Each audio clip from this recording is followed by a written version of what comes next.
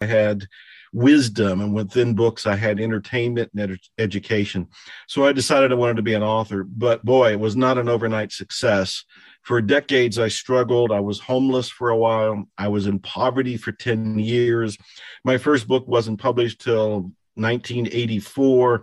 And even after that, it was another 10 years before my next book was published.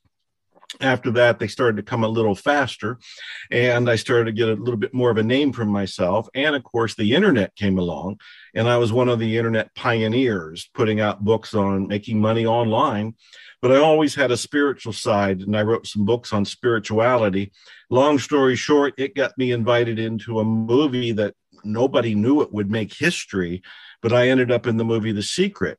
And The Secret now, 16 years later, is still sweeping the planet and still awakening people. And